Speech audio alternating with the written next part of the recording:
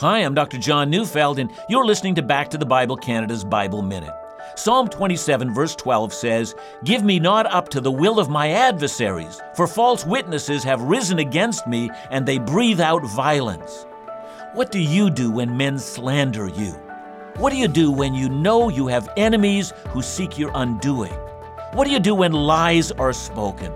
What do you do when you seem to not be able to defend yourself? Should you seek revenge?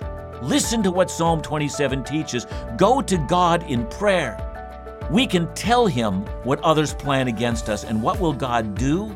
David tells us the very next verse. We will see the goodness of the Lord in the land of the living. Others may wish to harm us, but God wishes to bless us. Listen to Back to the Bible Canada each weekday on this station or online at backtothebible.ca.